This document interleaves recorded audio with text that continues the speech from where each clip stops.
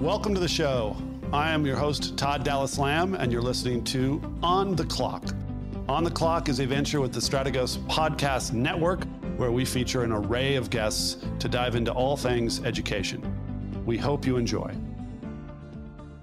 Welcome to On the Clock with Todd Dallas Lamb, and we are so happy to have with us on the show today Clifford Jones from Fulton County Schools. Clifford, I believe you go by Cliff, is that right?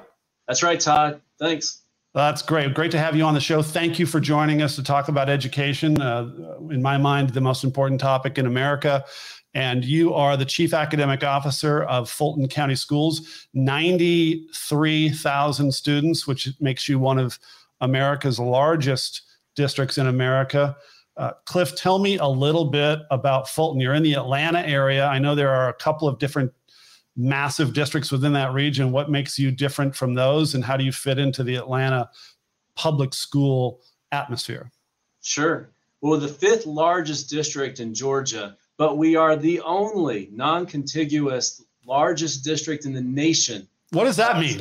So Atlanta is right in the middle of us. Yep. Right. So we have a North Fulton, we have a South Fulton, and Atlanta Public Schools is right in the middle with over 50,000 students in Atlanta by itself. So when you think about Fulton County Schools, we have 14 cities that are within our borders.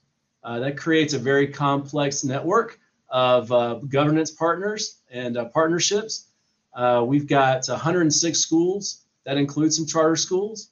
43% Black students, 29% white, 15% Hispanic, 12% Asian, and a 41% free and reduced lunch population. That's got to be complicated in just communicating to all the various families. I'm imagining you have well over 100 different languages that are spoken within that complex district. And I find that fascinating on so many levels, but I also, I'm interested to know how you have probably had to tackle the pandemic in some innovative ways, and how you've communicated virtually to all those different families of different ethnic backgrounds. Has that been, you obviously had that challenge before the pandemic. It had to be intensified since then. Communication on a good day in a big district is difficult, both internally and externally. During a pandemic, when you can't reach out to your community in traditional ways, where you can't show up, where you can't lead with your feet and and hit the ground, has really proven to be difficult. But I will tell you, with any crisis, there's opportunities. And so opportunities not only now exist that we didn't utilize in terms of whether it be Zoom or other sort of virtual platforms. Our parents are now engaging with text with us in ways that we hadn't done. Social media has been a huge avenue to reaching out to our communities, both for the teachers and for the district. Now, of course, I don't have an Instagram account, but on the sixth floor where I am, I'm one of the few that hasn't taken that on. And that's been a great way, beyond Twitter, beyond LinkedIn, beyond some of the other traditional platforms, that we found a lot of kids and parents have been able to converse about different issues. In the last 12 months, I mean, we've read about different districts trying different things, and there's been, the chasm of success rates there. Did Fulton County buy any new products to try to meet this situation, or just simply rely on what you had and adapt through things that were sort of free, as you say, like social media? Yeah. So we had just gone through a transition to Blackboard right before this hit. And utilizing Blackboard for us has been now a learning curve that we're going deep with. But I will tell you, it's not about programs, in my opinion. It's about people. So we still utilized our people, our network, meeting with those key people in the communities to be able to leverage their voice. It became a more frequent meeting cycle.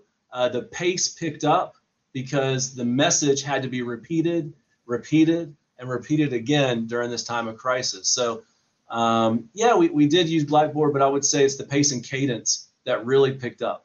So on the communication side, how did things change, and what, I imagine like any black swan event, you guys adapted, found out that there were some things that weren't as effective as you thought they might be, and maybe changed. And I'm guessing, like any black swan event, you found some things that worked, and you may never change. What were some of those aspects?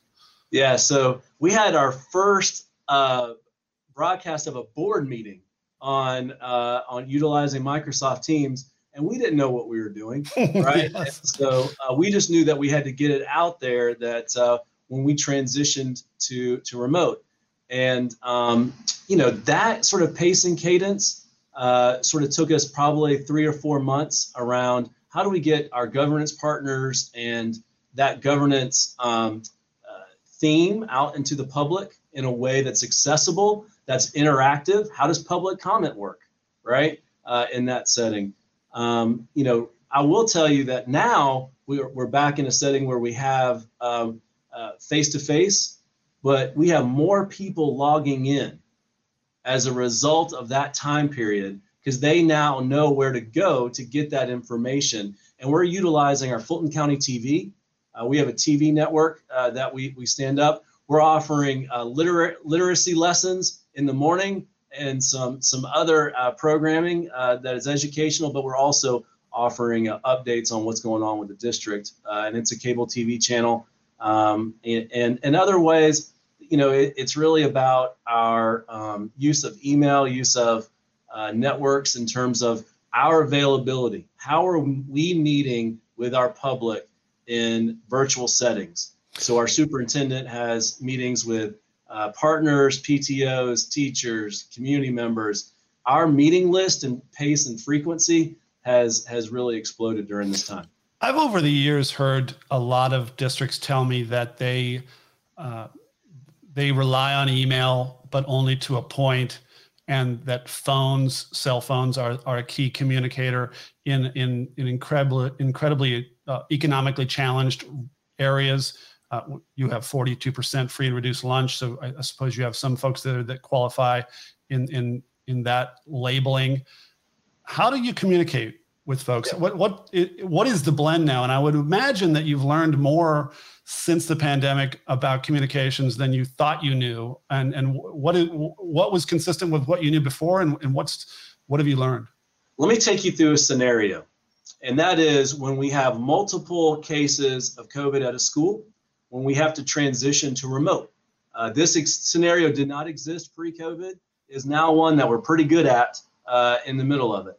And part of that scenario is a toolkit for principals, where you have internal email communication, a call out communication, a Twitter communication, all part of the same toolkit, a district letter, and a school-based letter. That on top of high risk, low risk letters. And, that toolkit is something that we definitely had in terms of crisis before, but now is something that is really more robust to be able to, number one, this is serious information, right?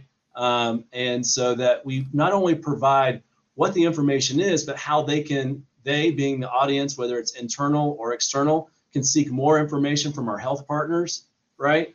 And or more information from us as the educational professionals. If we're going to go to full remote for 3 days, how are you going to get your education? What's that going to look like? And what's the recovery on the other side of it? I'm fascinated. You guys have been open. Maryland, I'm here in Maryland, and as we tape this podcast, we are at the beginning of March, and I'm cognizant. We just started school back full time here in Maryland for most counties. I think it's most counties. It could be a few that have held out. You guys have been open for school since October. Is that correct? That's right. So we started the year in remote in August, and then phased in 4 phases into full remote. And now all parents have an option. And this is the really, if we were like on a serious, 60 Minutes, I would ask you the big question. The big question Cliff, is this is fascinating to me. What is the number of parents that have opted to put their kids back in, and what is the percentage of students that are staying at home? Yeah, so we've seen it vary. Right now it's about 50-50, but as the community spread rate goes up, we allow parents to petition to go to a different learning environment, right? So we're sensitive to that. And so we've seen 60-40 on both sides of it. We've seen 50-50, but it's usually about 50-50 for right now. So, project out, look forward to a year from now, if you had to guess. And by the way, Cliff, last year when I was doing some of these podcasts, I was wrong on like nearly every prediction. Like I thought that the kids would be in school by fall, and I'm just dead wrong.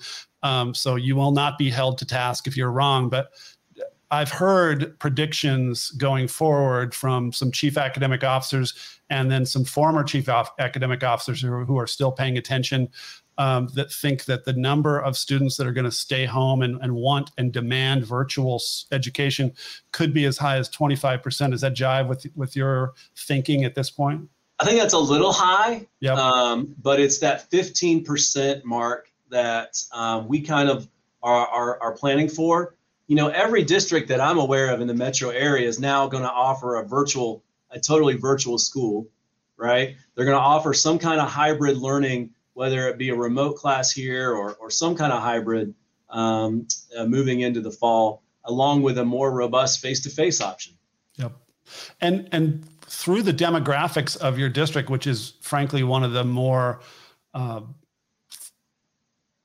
demographically interesting districts I think I've ever seen, 12% Asian Americans. Do you have any numbers on which parts of that pie are more likely to stay home versus those that are likely to come back to school? Or does it even matter? When we talk about averages in Fulton County schools, below the averages, you really have some extremes, right? So, in our northern suburbs, those schools are typically 80% coming face-to-face and 20% staying remote. Yep. Now that varies by level. What we've noticed is a lot more high schoolers are not coming back face-to-face. I don't know if that's because the AP exams are now remote or what. Right. But in our southern and South Fulton, we do have some schools where it's 80% remote, right? But the law of averages doesn't show that when I say it's 50-50. Yep. Right. No but doubt also, about it. I would say that the people are really following the trends in their communities, right? So when I say we have 14 municipalities, they are all communicating their own case rate, their own spread rate. And so people are paying attention to that. So again, getting back to my black swan scenario, what has surprised you in all of this? Yeah. So when we first tilted to remote, right? We decided very specifically that our mission was going to stay the same. We were going to deliver high level education for all students. We had to change our methods overnight. And to do that, we really had to scale back, right? We had to scale back what we were trying to do so that we could try to get it right. And then we've scaled forward since about August. And what we've learned and what surprised me the most were some of the same things that sort of were our Achilles heel going into it. It seems like the pandemic has exacerbated the soft spots in the organization, right? And so things like grading for us, very fundamental grading and attendance, right? Those have been really areas of robust conversation that people have a lot of opinions about, and we've tried to react. We've tried to initially we said we held all grades constant. You couldn't go any farther down and do any worse. You could only get better. Back in August, then we started doing more robust grading, and we really limited it to only summatives. We didn't grade any formatives in the grade book. Now second semester, and we're back to our normal grading procedures with a lot of provisions. But the one thing that has changed and is going to stick is that we decided to be a no-zero district. This was the time to change the fact that a behavior didn't equal an academic outcome in our district. And so we replaced zeros with incompletes. I've noticed that that conversation in and of itself and that change moving forward is really working to help students. It's a lot of work for teachers. I will admit that there's multiple opportunities, and there is a drop dead time where you gotta turn your stuff in. But that one change around grading has really sort of led us forward and been very student centered. I have two boys. They're both they're so different that it made me want to have like 30 kids just to see what the range looked like. And one of them is just dying, not being in school. And the other one couldn't be more at ease with virtual learning and being on his own. And it makes me think, getting back to the idea of having 30 kids, I'll never do that, but you have 90,000 kids. And I would imagine that there's some of them that are thriving in this environment, some that are staying home are thriving in this environment, not being in a school around people, because that's a challenge to a lot of kids. Socialization is what we always thought was the great value of American education, in addition to just learning.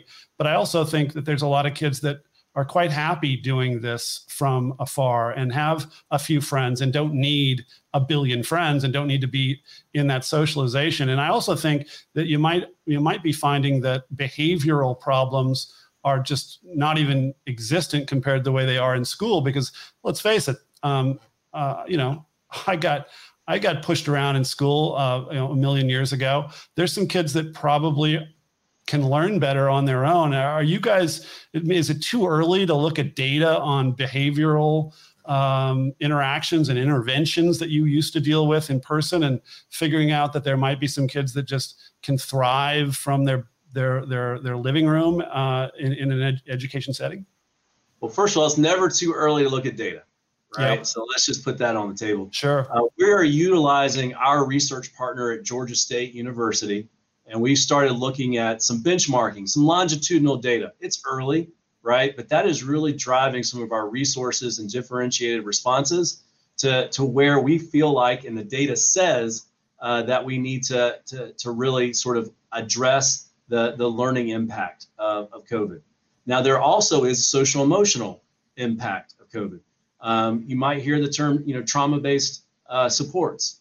Because certain of our students, what we found through our locate, assess, and connect protocol is that when you're not engaged, we've got to be able to figure out what those barriers are, right? And so we have to be able to identify the barrier so that we can address the barrier. And sometimes that means a hotspot. Sometimes that means looking at other wraparound supports from our partners like communities and schools. And sometimes that means looking at some behaviors of some of the siblings that you might be responsible for their learning while your parents at work. Some of the behaviors might be your peers, right? And some of the behaviors might be your own in terms of responsibility and really logging in and doing the things that you need to do to learn in this remote setting. So we've been looking at the academic data over time, the growth data, utilizing what we use already. So we have 4th through 8th grade data that we've been looking at to inform our practice moving forward. But we have also looked at behavior and most importantly, Todd, I would say engagement. Engagement, the yellow bus no longer is the lever, right, or access point to an American education. That is gone, yep. Right? It is now the internet and an access point and a computer. And so how do we ensure engagement in a virtual setting has really sort of been a game changer for us. Okay, so I'm obsessed with the busing system. How much of a challenge, maybe as an academic officer in Fulton County, you may not touch on the logistics of it, but how much of with 50-50 students, how are you picking kids up? How did you have to retweak just the sheer logistics of getting kids home, from home and to home every day when half of them are gone? That had to be an incredible effort to figure out and reroute the busing structure. Well, we run a 2-tier bus route. right? So this is your academic officer describing bus routes. So fair enough. That, right? So we run a 2-tier bus route, but I will tell you that we found that our percentage of remote and our percentage of in-face learning, person to person, has allowed us to create social distancing norms and standards that our parents are comfortable with. Yep. Right. So we're wearing masks, just so you know, right? We're offering hand sanitizer on the bus, right? We have seating charts so that we can do contact tracing if need be, right? And we actually are utilizing different bus schedules and stops during this time. But, you know, honestly, when our parents choose to go back face to face, they're choosing the whole experience. And that means lunch, that means transitions, that means buses, that means classroom, right? And they're choosing that knowing that we have modified social distancing, mask requirements, and as best we can, right? We're having all of the safety provisions that are out there that you would recognize. So last serious question of our time here, Cliff, what is cool about what you've done? What is it about this pandemic that you've done where you say, we ain't going back, we like this? I think it's the mindset. Yep. Right. And I think it's the mindset of going from bricks to clicks. Right. And so we understand that learning truly now is anytime, anywhere. Right. And so how can we integrate that into policy? What does attendance policy look like post-COVID so that we don't have to worry about, you know, an excused absence? Because really, all I need to know is that you're online, you're there.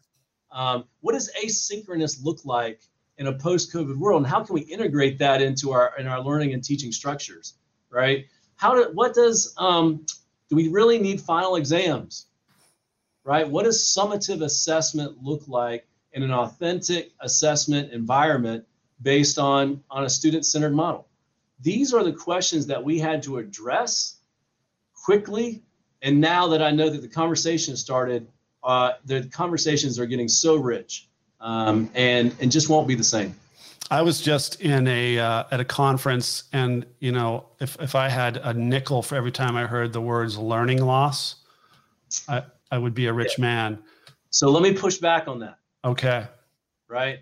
Learning loss is an adult term. Learning impact. Right. What did we lose? Well, we lost a lot if we compare going from point A to point B, right, in a normal time. It was not normal, right? We actually called our learning impact group, learning recovery, learning loss to start with.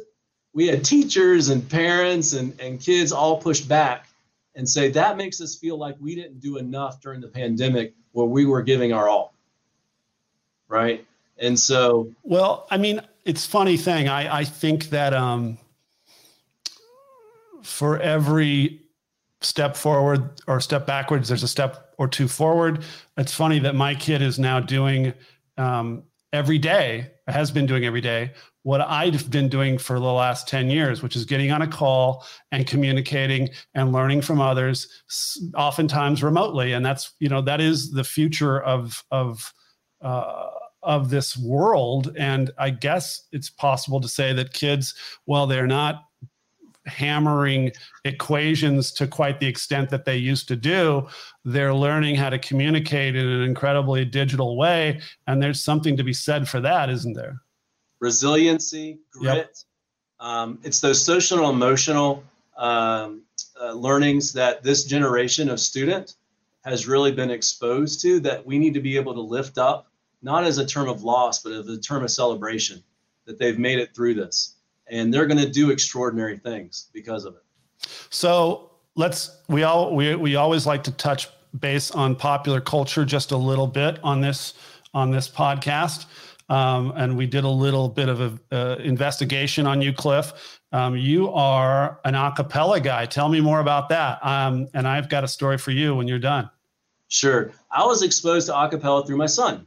My son was part of a barbershop quartet. They competed at the high school that I was the principal at. So I got to follow the men's barbershop quartet. around to different competitions. They finished second in state. And so for his spring break, I got to take him up to Buffalo, New York, upstate New York, right? And we went to a cappella competition. It was the only one during that time. That's the only reason I went to Buffalo, New York, during my spring break, and it snowed on us. But we got to hear 11 groups sing a cappella. Now, he doesn't sing anymore, but I still listen, and I've been on my little journey of a cappella ever since. And it's just a great memory to have as a father, but also to remember what our students can do given the opportunity. It's amazing. So, I mean, I have to tell you that my sons, when they were younger, when the movie first came out, gosh, help me out with the name of the movie. The a cappella movie, Cliff. This is the one with Anna Kent. Pitch Perfect. Pitch Perfect. And I am like I was born a redneck from Northern California. Only, in the last 20 years, I've become the sophisticated statesman that you see before you today. But I cried like a baby watching those girls sing that song. I fell in love with that show. When my sons made fun of me for it. So there you go. It's funny how our kids turn us in different directions than we thought. It's one of the great values of having a child.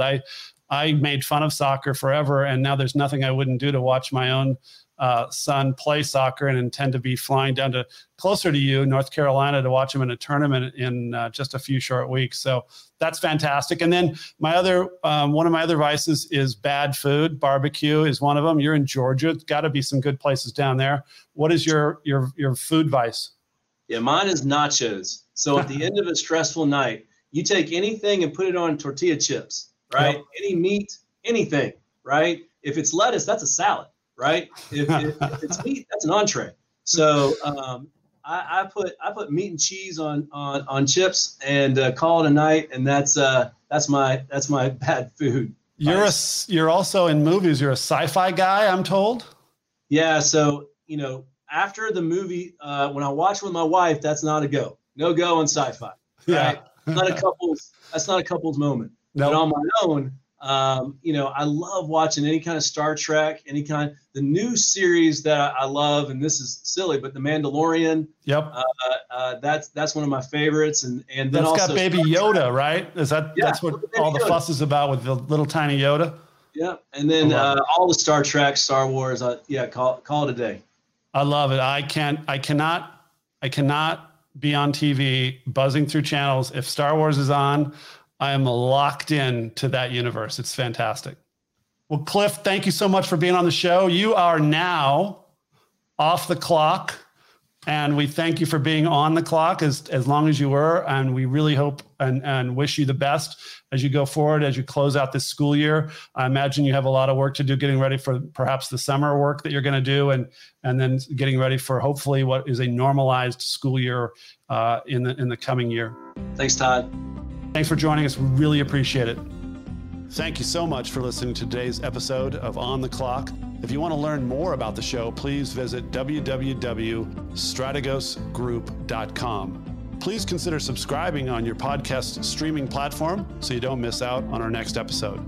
And until next time, I'm Todd Dallas Lamb, signing off.